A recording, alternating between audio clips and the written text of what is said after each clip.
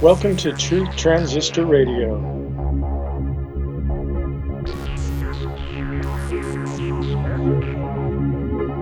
This is the most awesomest podcast of all time. I am your host, Rob Hendrick. This podcast is brought to you by Proverbs 16:18. Pride goeth before destruction. What? Oh, man. Hello, Truth Transistors.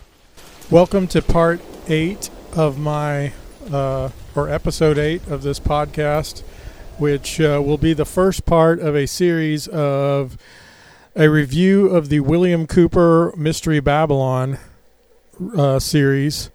And I had edited it down to like under 2 hours.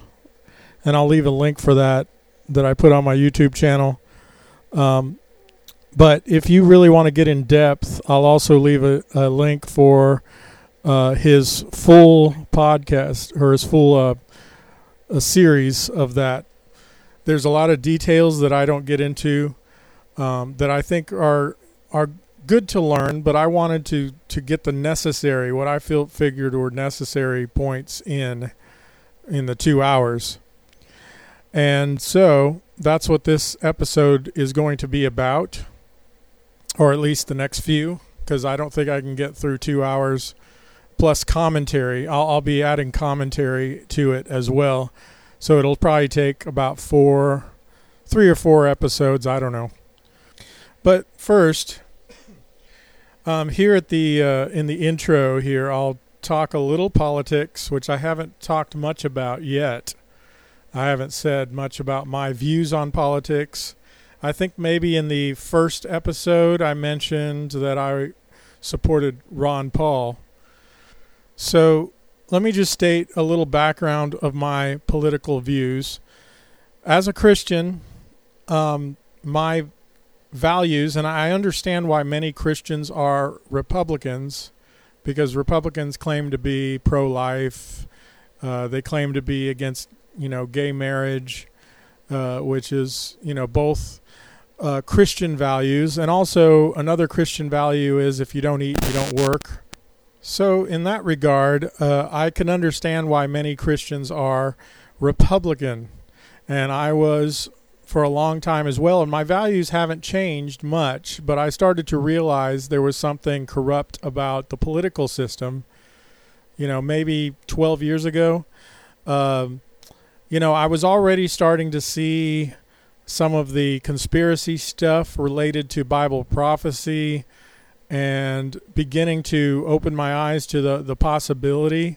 But I was still a staunch Republican. I thought there's a lot of moderate Republicans that have existed, and even Rush Limbaugh acknowledged that some of them were moderates, but he would say, the moderate Republicans are better than Democrats, is how he would put it, But, so I was kind of seeing that already, but then I began to notice, I think it was in 2008, that there was the bailouts, and there was the market crash and then the bailouts, and the Republicans were, I can't remember which came first.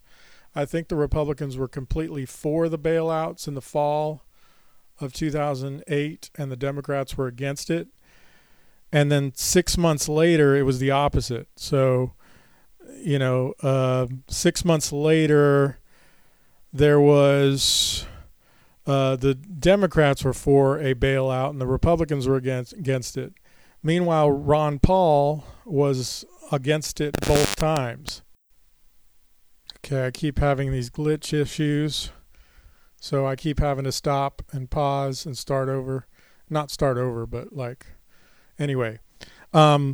So I noticed that Ron Paul was against it both times, and he had a very consistent message that I began to realize, and I've started listening to him, and I started to pay attention, and everything he said made a lot of sense. Some of it I already knew, like the Federal Reserve.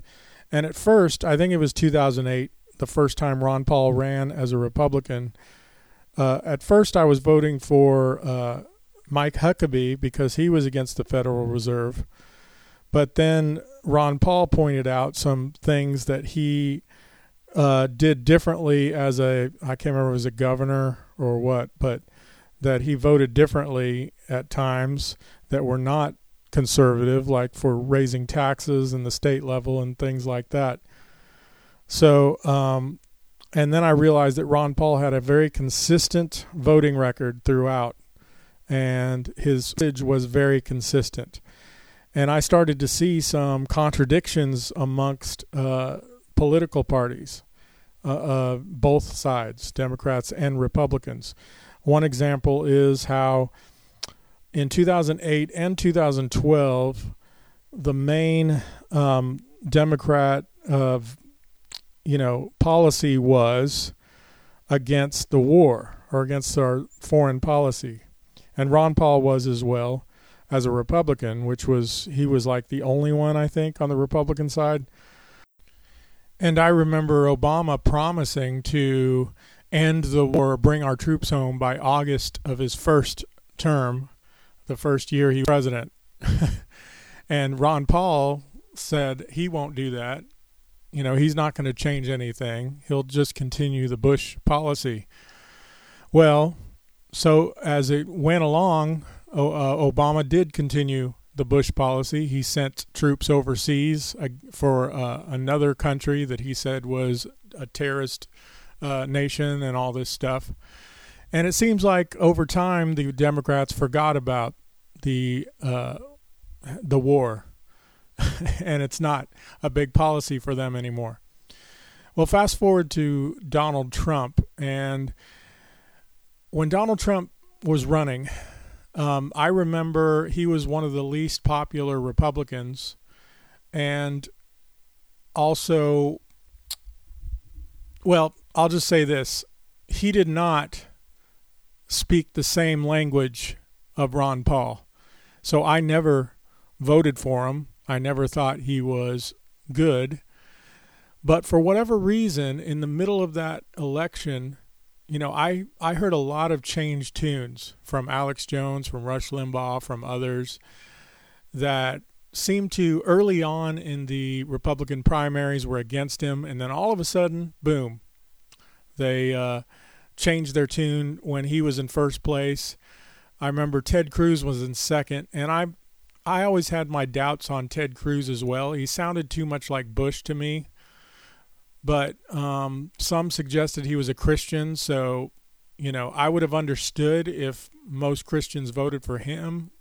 Santorum was another one.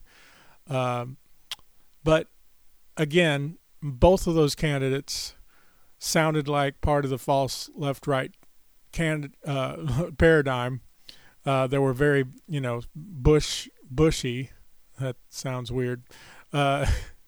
George W. Bush-esque messages, Donald Trump was saying different things, but still, it wasn't what I believed in. It wasn't what Ron Paul believed in. It wasn't a libertarian message, and he seemed to have a strong military vibe himself. Well, anyway, Alex Jones, who was against the false left-right paradigm, all of a sudden, he had Trump on his radio program, and he started to support Donald Trump. And I can understand how Christians can vote for the lesser of two evils. Most Christians, I'm not talking about those who have been red-pilled, so to speak. But how the truth movement and many truth movement Christians have gotten deceived by Donald Trump, I don't know. This is just my opinion. So if you get upset, I'm just telling you coming from the Ron Paul perspective.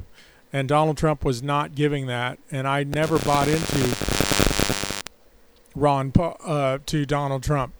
So anyway, I just wanted to say all that. So it's the truth movement that I don't understand how they got deceived by Donald Trump. And then there's this QAnon thing that I think is a bunch of baloney.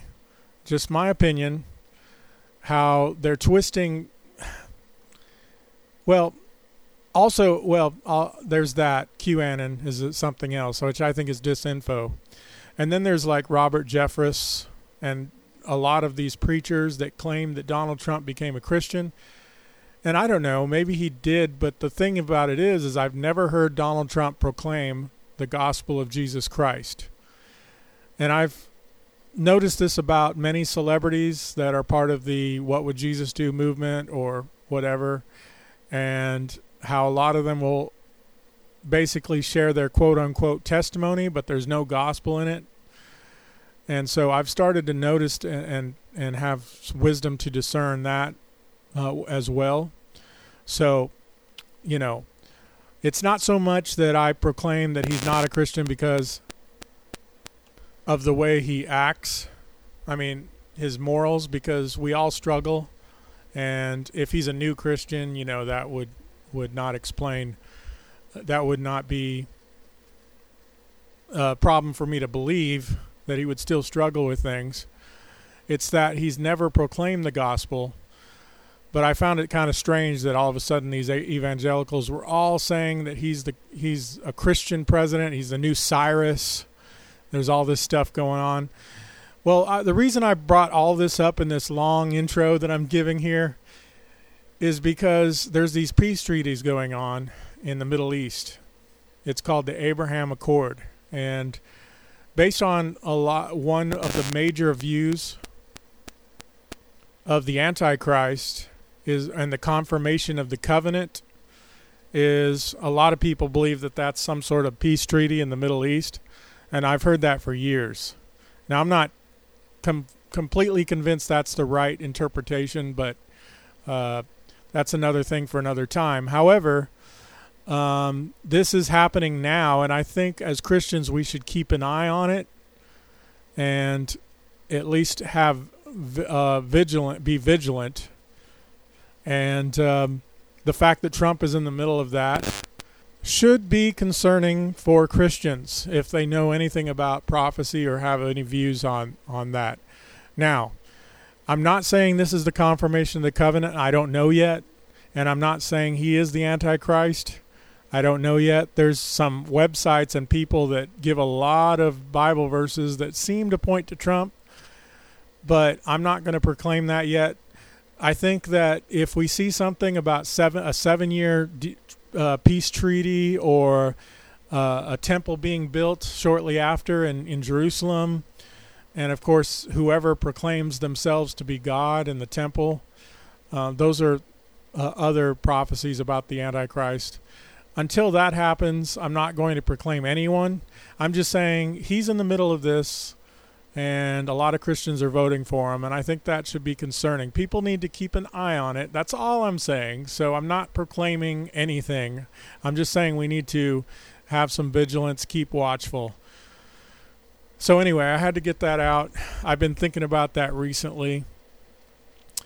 And I think I'm going to skip the comedic bit for today and get right into some William Cooper, and then I'll cut it after every once in a while to add a commentary. But at the very beginning, he mentions the movie 2001, and that's all he says. But he's actually referring to 2001, A Space Odyssey.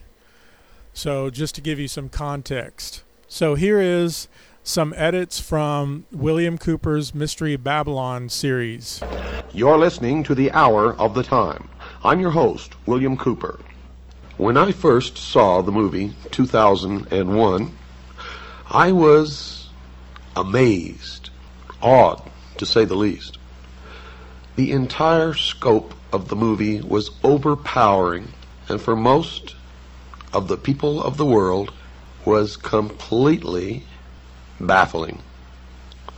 Most people who saw that movie did not understand from beginning to end what it was that they had experienced, but they knew, everyone who saw it, knew that they had experienced something profound. That something had been communicated to the dark, deep recesses of their mind, which they did not understand, and indeed, which they were incapable of understanding. For you see, the movie was not meant for the profane, as most of us are called, by the adepts or the initiates or the priests of the mystery schools. For that movie was a message to those initiates who were well versed in the symbology and the mystery religion of an ancient religion that is practiced to this day in secret. Now I'm going to tell you the meaning of the symbology that you saw in the movie 2001, and then each and every listener should go to their local video rental store and watch the movie again from beginning to end. For it is the story of the entire human race according to the history of the mystery religion of ancient Babylon. Now, most people that I knew attributed what happened to some extraterrestrial force, and they were receiving the exoteric interpretation, or that which is meant for the profane, those who are not illumined and cannot understand what it is they are seeing. But for the initiated, what they witnessed was the creation of the world by God and the impartation of knowledge to man, the forbidden knowledge, by Lucifer through his agent Satan. For in the religion of the mystery schools, they believed that man was held prisoner in the Garden of Eden by an unjust and vindictive God, and that man was not told by this unjust and vindictive God that he could have the same powers. And man was set free from the bonds of ignorance by Lucifer through his agent Satan, and many believe that the two are the same, and that's okay because maybe they are. And that through the gift of intellect, man himself will become God. Okay, so I'd like to interject a few things right here. First of all, I edited out quite a bit about some symbolism that he talks about, like the obelisk and things. But also, I wanted to talk a little bit about the Luciferian philosophy. Oh, and if you want to hear the rest of it, obviously I've already referred you to the entire unedited series link. But anyway, the Luciferian philosophy, where he talks about that they believe that man was held prisoner in the Garden of Eden by an unjust and vindictive God until Lucifer, through his agent Satan, wanted to free mankind with intellect, which is basically what the Bible says upside down from what the Bible actually says. And I actually heard that like in college about 20 years ago, and in a Wiccan track, there was a Wiccan club, and somebody gave me a Wiccan track, which basically said this same idea, that the serpent was telling the truth and God was lying. So I was kind of aware of that, and that kind of stuck out to me when I listened to William Cooper's thing about 8 to 10 years later. So anyway, I just thought I would interject a couple of those things. Obviously, evolution is another one that I had already been aware of. I had already listened to Kent Hovind before I heard William Cooper, and believed that evolution was another part of the deception. And the fact that they believe evolution is kind of interesting. All right, so let's continue. And that through the gift of intellect, man himself will become God. And then the story began of man's journey toward illumination. And everything in that movie was a symbol for something else. Now the audience sitting, who are what the adepts or the initiates call profane, did not understand what they saw. They thought that it was really about a journey into space by an astronaut or a group of astronauts, and the bad things that happened to some of them, and one survived, and none of them understood the significance of the obelisks, the monoliths, one on the moon, one in orbit around Jupiter, and the ultimate transformation of the astronaut into a giant fetus floating in space. And to tell you the truth, when I first saw the movie, I didn't really understand it either, but I knew that there was something of such import there that I needed to know that I never stopped studying until I found out. And of course, one discovery leads to another. And every time I answered a question, 100 more popped up until I reached a point, dear listeners, where I realized that if I studied for the entire rest of my life, there's not enough time in my life to learn what it is that I need to know. But I have learned enough along the way to impart some of my knowledge to you, and maybe you can help me find the ultimate truth that all of us ultimately learn to look for. Although not all of us ever realize that we are looking, and most of us never even understand what it is that we are looking for, but some of us do understand that we are looking. The adepts or the initiates, the priesthood of the mystery school, believe that they have found it and that they know all of these things, and I'm not really sure that they do. But I know that many have been misled along this path and are worshiping the fallen angel that we know as Lucifer. Many believe that Lucifer and Satan are the same. Many people believe that they are totally different entities and that Satan is evil and Lucifer is not. But Lucifer rebelled against God, according to the Bible, and was expelled from heaven and flung to the earth to be the master of the material world, the master of the earth. How art thou fallen from heaven, O Lucifer, son of the morning star? Now notice, Lucifer was called the son of the morning star. He was also called the morning star, and there is a great mystery here, because Christ also called himself the morning star. Now how all that fits together, I do not know, but I have been told by those who have been initiated in the mystery schools that Christ and Lucifer are one and the same being. However, I cannot bring myself to believe that. What you believe, of course, is your own business, and is not my intention to make you believe anything, but rather to impart to you what I have learned over many, many years of study into the secrets of those who worship the ancient mystery religions in secret for thousands of years. Okay, so a lot of that stuff he mentions about Lucifer, I mentioned in the previous episode. If you haven't listened to episode 7 about the kingdom of Satan, I would recommend that you go back. But he also, probably just in quoting what the mystery schools say to try to twist things, that, you know, that verse says the son of the morning star is what it calls Lucifer, whereas they say that he calls himself the morning star, or he's called the morning star, but it doesn't say that in the passage. It says son of the morning star. So I don't think it's confusing to where it makes you think that Lucifer and Jesus are the same thing. So I just wanted to clarify that. And so, so we'll continue.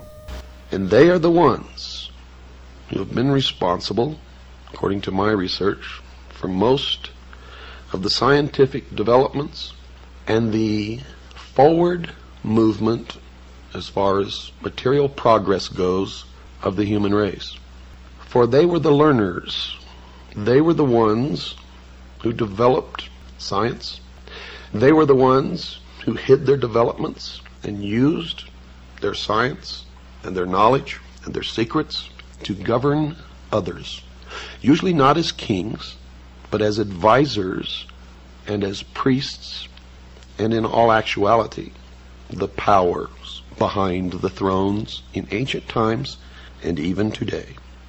They have ruled from the shadows, and they call themselves the guardians of the secrets of the ages. And their first religion was called astrotheology, or the worship of the heavens, and their first object of worship was the sun. The second object of worship was the moon. And everywhere you see the mystery schools or the mystery religion, you will see the symbols of the sun and the moon, also known as Osiris and Isis. Man's newfound intellect set him upon a quest that, according to those who say that they know, has never ended, even unto this day. And the modern-day equivalent of this ancient mystery religion calls itself the Order of the Quest. And you will see it reflected in many of their outward exoteric branches, where they disseminate information to the public, or manipulate the public, or deceive the public, as the profane to them are nothing more than cattle to be herded and occasionally to be led to the slaughter. The message was that the new man will go into the future and the rest of us will perish. We will not be allowed into the future. If we are, it will be as slave labor until we are no longer useful, and then we will simply be exterminated.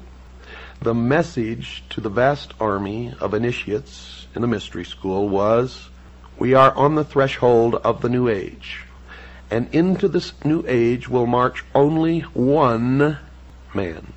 It is the new man. It is the illumined man. It is the man that is able to make the evolutionary jump to no more war, to no more rape, no more pillage, to the level in the mystery school known as 666. It is the number of a man. It is the illumined man to the mystery schools. To those of us who are Christians, it is the symbol, the mark of the beast, the indication that the Antichrist has arrived, and the beginning of the time predicted in the book of Revelation known as the tribulation. Okay, so there's quite a bit to talk about here. First of all, I want to make it clear, as I mentioned in the past episode, that the one actually behind all this is spiritual. It's Satan and the fallen angels,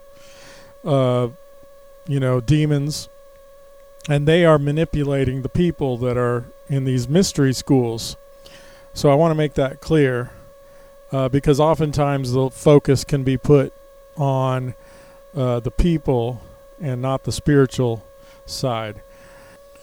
I don't remember if we discussed the mark of the beast last time. I mentioned some of Revelation briefly, but of course, if you're familiar with Bible prophecy, the mark of the beast includes, the number 666, and anyone who takes the mark or the number of his name, they will not be in the Lamb's Book of Life, etc., etc. So anyway, it's interesting that the Luciferians believe that the number of the illumined man is 666. The Bible says it's the number of man, and it is the number of the beast. So it's kind of like, obviously the Bible looks at it in a negative way, and the Luciferians look at it in a positive way once again. And it's all connected to this evolving to the next state of evolution, that you can become as gods, as they would believe.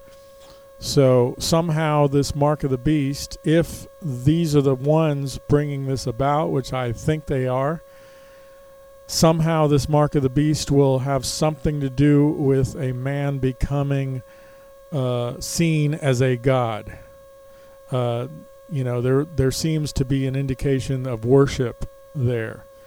And perhaps he will have powers that I think will be demonic, that will make people think that he's somehow some kind of a Superman.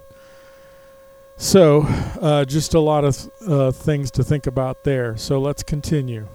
I do not advise you what you should believe or not believe, but I do advise you that we all need to learn as much as we can about everything that we can, because one thing I have learned in my life is that most of what we have ever been taught has been a lie. And that whoever these people are, and I know who they are, and I will impart that knowledge to you, who are the priests, the adepts, and the initiates in the mystery schools, they are in control, and they are shaping the future, and that future will affect all of us, so we had better learn as much about them as we can. You cannot identify an enemy unless you know the enemy, and you cannot fight a battle if you know nothing about the battle tactics of your opponent.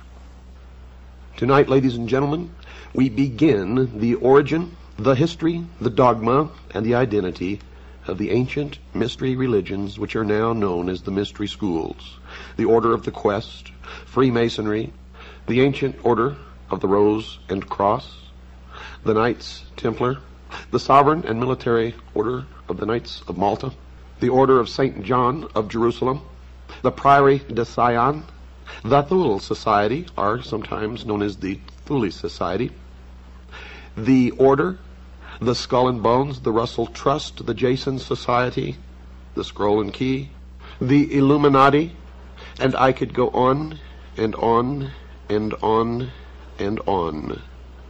But the most important thing to realize is that they all have been collectively known throughout the ages as the mystery schools, the Illuminati, which literally means illumined ones, international socialism, communism. They are all one and the same, as you will come to know, and you will understand perfectly how they've been able to infiltrate all of our society.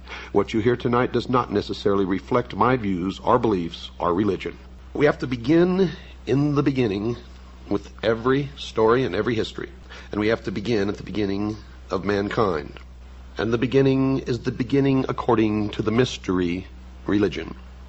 And they believe wholeheartedly that man is a product of evolution, not of an extraterrestrial race, and not of the creation of some benevolent God.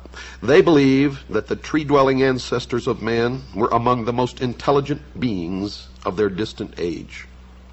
And when these creatures finally abandoned the trees and walked fully upright, freeing their hands to serve as implements of their minds as well as their bodies, there began the most successful evolutionary drive toward higher intelligence ever witnessed in nature.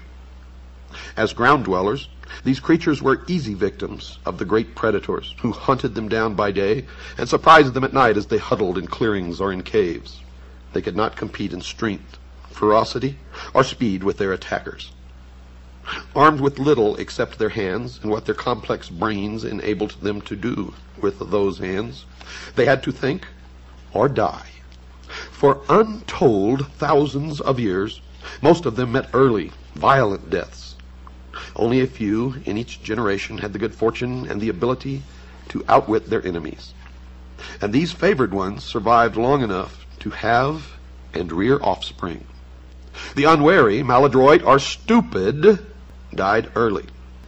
Their offspring, if they had any, were left to starve or be eaten by predators. Natural selection was operating on the earliest types of man with grimmest intensity. Perhaps no other extant creature has undergone so severe and protracted a period of selective elimination. Yet, here and there, small groups managed to survive because they had the intelligence to use sticks, stones, and clubs to defend themselves. Crude and puny as these implements were, they were weapons, and their possessors were the first creatures who could kill without having to come in direct contact with their antagonist. As the great beasts grew larger and either faster or more formidable, man became ever more watchful, ever more successful in pitting his wits against mass and power, more and more adept at slipping out of trouble. And as the challenge grew greater, so did his brain. For the laggards on both sides got left behind in the race for the future. And we are still engaged in that race for the future. And this means a further development of the human mind.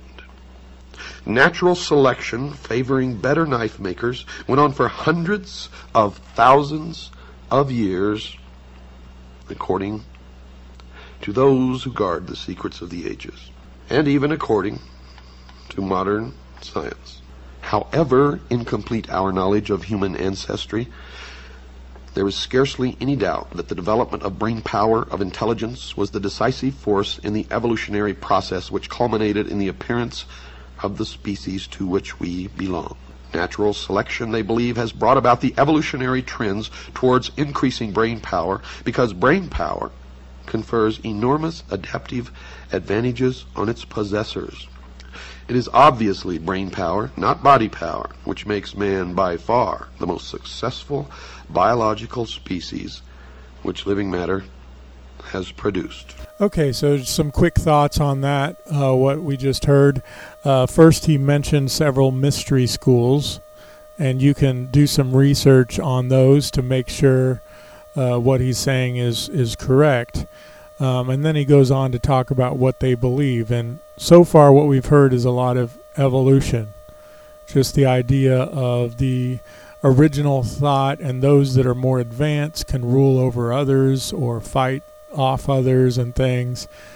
And so that's kind of the way they see things. And from a biblical perspective, we don't believe that that is the case. We don't believe that man has gotten smarter and better and faster. I mean, in the last few hundred years, we've had an increase in technology, but that doesn't mean that man is smarter now than they were 5,000 years ago, in the sense of being able to use their brains the same way, if that makes sense.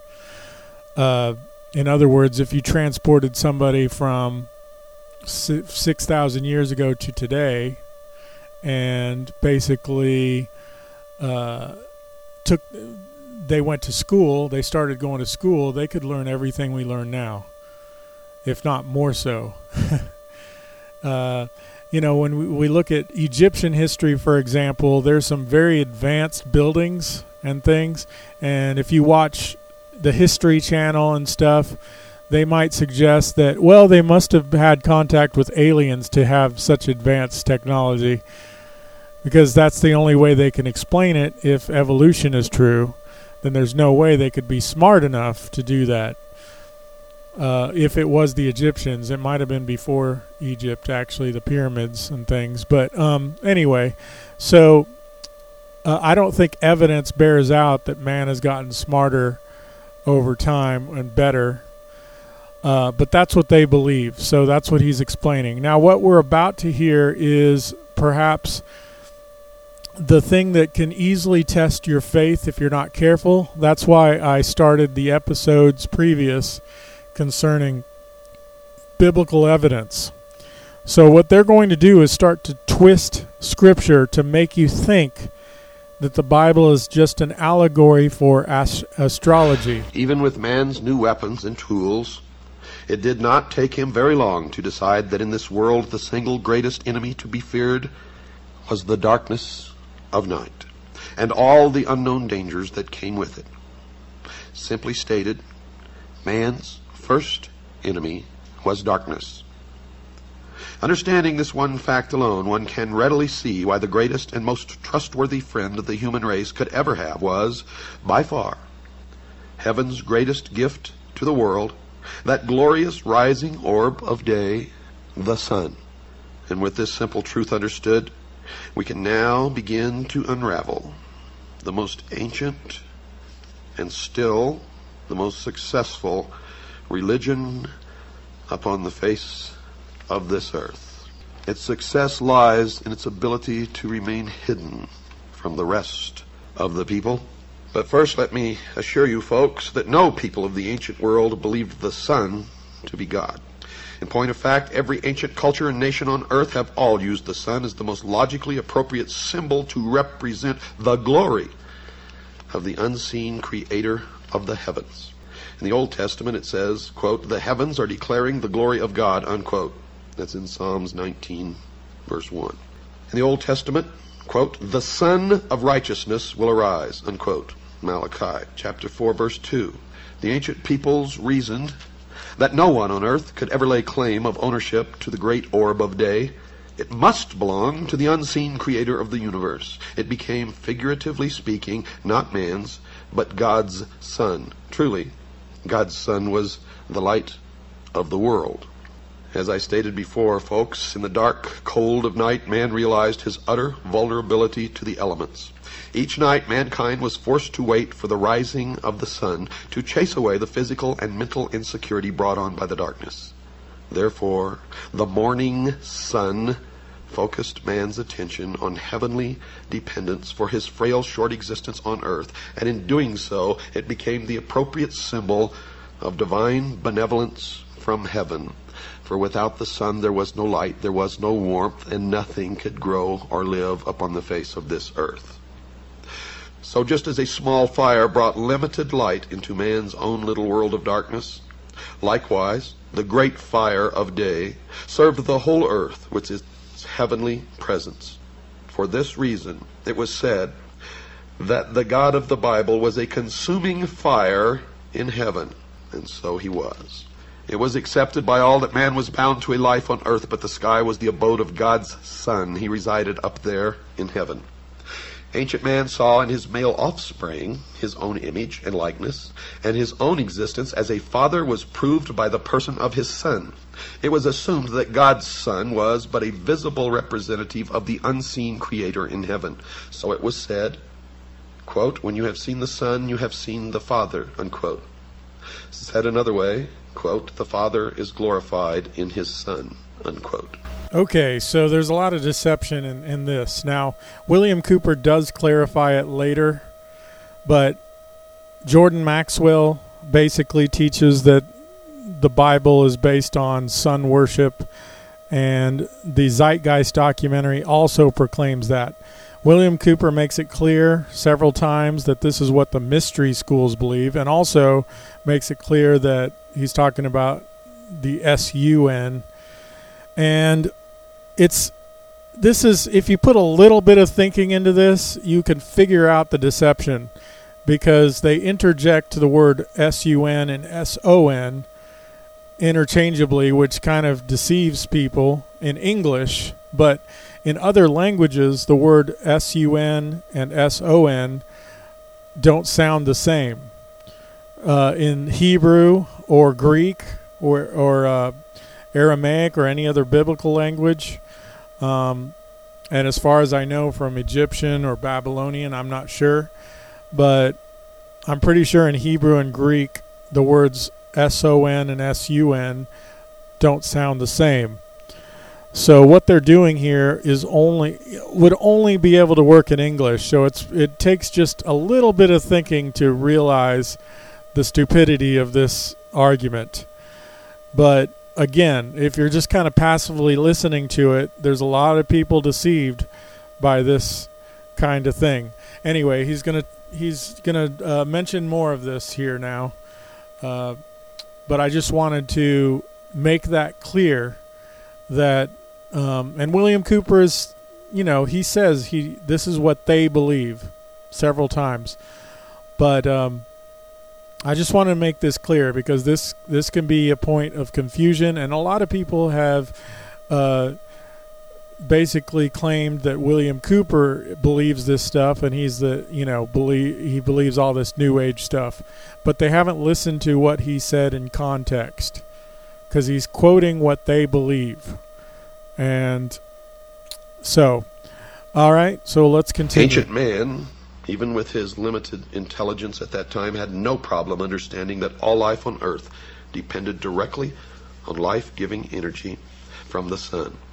Consequently, all life was lost without the sun. It followed that God's Son was nothing less than man's Savior. Since energy from the sun gave life, and we sustained our very existence by taking energy in from our food, which came directly from God's Son, the sun must give up its life, supporting energy, so that we may continue to live. Now, I know that if you are intelligent out there listening, you are making some connections here. You see, the mystery schools believe that Christianity is a perversion of the mysteries. And while it was plainly true that our life came from and was sustained each day by our Savior, God's Son, it was and would be true only as long as the sun would return each morning. And our hope of salvation would be secure only in a risen Savior.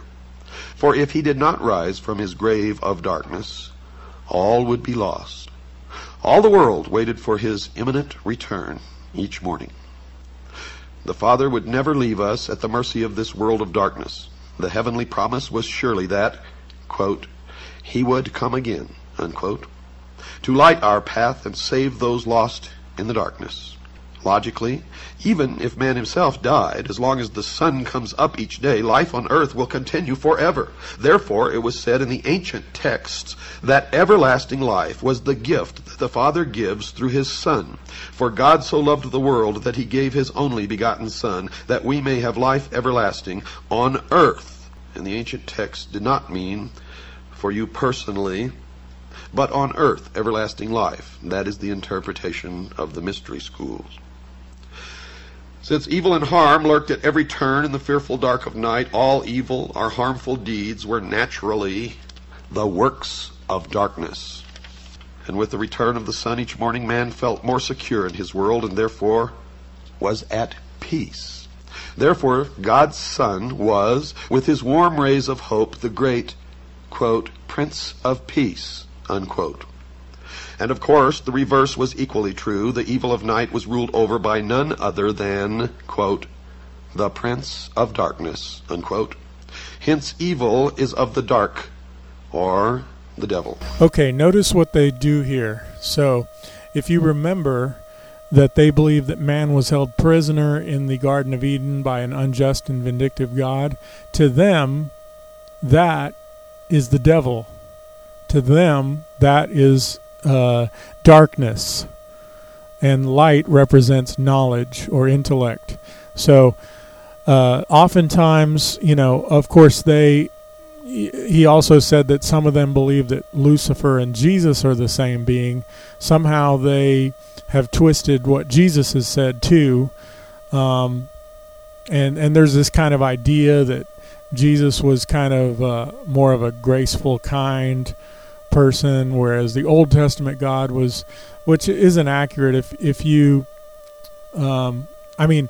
Jesus was kind, but I'm saying that the Old Testament God was like really mean and angry and all this stuff, and that Jesus was full of grace and mercy. But the point is, they're the same. If you really dig deep into the teachings of Jesus and the New Testament, there's a lot of teachings about hell and, the final judgment. And also in the Old Testament, there's a lot of grace. So it's not different in that regard. But so, basically understand that oftentimes when they think of darkness, they think of the God of the Bible. And when they think of light, the sun, they think of Lucifer. So I just wanted to clarify that from their perspective, what they're trying to say, even though they're trying to allegorize the Bible to mean something that it doesn't. It was only a short step to see that the light of God's Son equated with righteousness and truth, and evil with darkness. From then on, it was simple to understand. Light was good, dark was bad. And the priests of the ancient mystery religion always followed the light. They always looked toward the east. They considered themselves to be illumined. That being true, then the great orb of day, God's Son, could rightly say of itself that, quote, I am the light and the truth, unquote.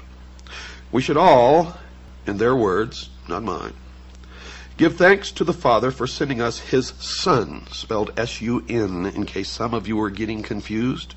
In every instance where I have mentioned the word Son, it has been in reference to the Son, S-U-N. For the peace and tranquility He brings to our life is even called solace. Solace is from the word solar, which means sun. Are you beginning to see the light? We now have before us two cosmic brothers, one very good and one very bad. One brings the truth to light with the light of truth. The other is the opposite, or in opposition to the light, the opposer, the prince of the world of darkness. It is at this point we come to Egypt. More than 3,000 years before Christianity began, the early morning sun Savior was pictured in Egypt as the newborn babe. The infant Savior's name was Horus. Okay, so what he's about to mention now is another deception that Jordan Maxwell and Zeitgeist believe is true. And I've seen a documentary called Zeitgeist Refuted. And there's actually a few that are Christian-made documentaries that are really good on this. And, of course, William Cooper says this is just what the mystery schools believe and not what he believes. But basically they're going to try to claim that the story of Jesus and the 12 disciples, Jesus born of a virgin, the 12 disciples being crucified and raising from the dead 3 days later, and all this, a lot of other things about Jesus was a copy of ancient pagan things that were all based on sun worship. However, there's no historical evidence for this being the case. So I just wanted to make that clear. The early morning sun, our newborn babe, was pictured in two ways. The dove, known as the bringer of peace. The hawk, the god of war who punishes the enemies of God. Today in government, we still use these terms, doves and hawks. And that's how powerful this hidden religion is that we use the terms of this religion even today and know it not. At daybreak, this wonderful newborn child is, of course, born again. Hallelujah. Horus is risen. That is what hallelujah means. Even today, when the sun comes up, we see it on the Horus risen or horizon. His life was also divided into 12 parts, or 12 Horus hours, the 12 signs of the zodiac. But now, what about the evil brother of God's son, that old prince of darkness himself? In the Egyptian belief system, he was called Set, or sometimes Typhon. The world of ancient man kept track of times and seasons by the movement of the sun, daily, monthly, and yearly. For this, the sundial was devised. Not only the daily movement of the sun was tracked on the round dial, but the whole year was charted on a round calendar dial. Examples are ancient Mexican, Mayan, Inca, Aztec, Sumerian, Babylonian, Assyrian, Egyptian, Celtic, or Celtic as some pronounce it, Aryan, etc. And with this method, certain new concepts emerged in the mind of ancient man. Since the earth experienced 4 different seasons, all the same and equal in time each year, the round calendar was divided into 4 equal parts. This represented the complete story of the life of God's Son. This is also why we have in the Bible only 4 Gospels. Of this point there can be no doubt, for Tertullian and many early church fathers stated this exact fact themselves in their own writings. And this, the mystery school claims, is why the famous painting of the Last Supper pictures the 12 followers or houses of the sun in 4 groups of 3, the seasons, with the sun in the center alone. On the round surface of the yearly calendar, you draw a straight line directly across the middle, cutting the circle in half. One end being the point of the winter solstice, the other end being the point of the summer solstice. Then draw another straight line crossing the first one, one end of the new line being the spring equinox, the other end being the autumn equinox. You now have the starting points for each of the 4 seasons. This is referred to by all major encyclopedias and reference works, both ancient and modern, as the cross of the zodiac. Thus the life of God's Son is on the cross. This is why we see the round circle of the sun on the crosses of Christian churches. The next time you pass a Christian church, look for the circle, sun, on the cross. On December the 22nd, the sun going south reaches its lowest point in the sky, our winter solstice. At that lowest point, the sun stops moving on the sundial for 3 days, December 22nd, December 23rd, and December 24th, in the southern constellation known as the Southern Cross. Hence our Savior, dead for 3 days, died on the cross. The Southern Cross constellation, that is. This is the only time in the year, folks, that the sun actually stops its movements in our sky, according to the mystery schools. On the morning of December the 25th, the sun begins its annual journey back to us in the northern hemisphere, bringing, of course, our spring. Therefore, on December 25th, the sun is born again. And to this day, his worshipers still celebrate his birthday.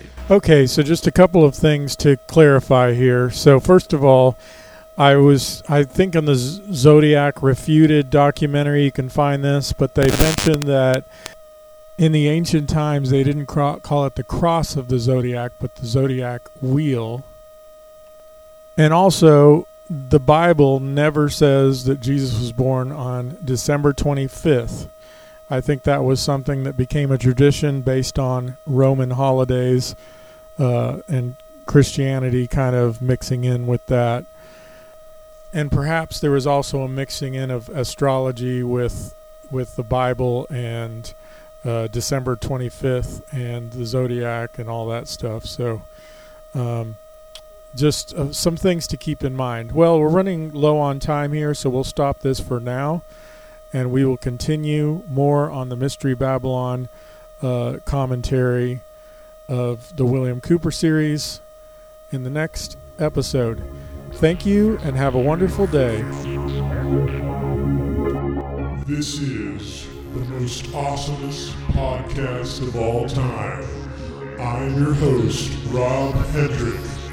This podcast is brought to you by Proverbs 16:18. Pride goeth before destruction,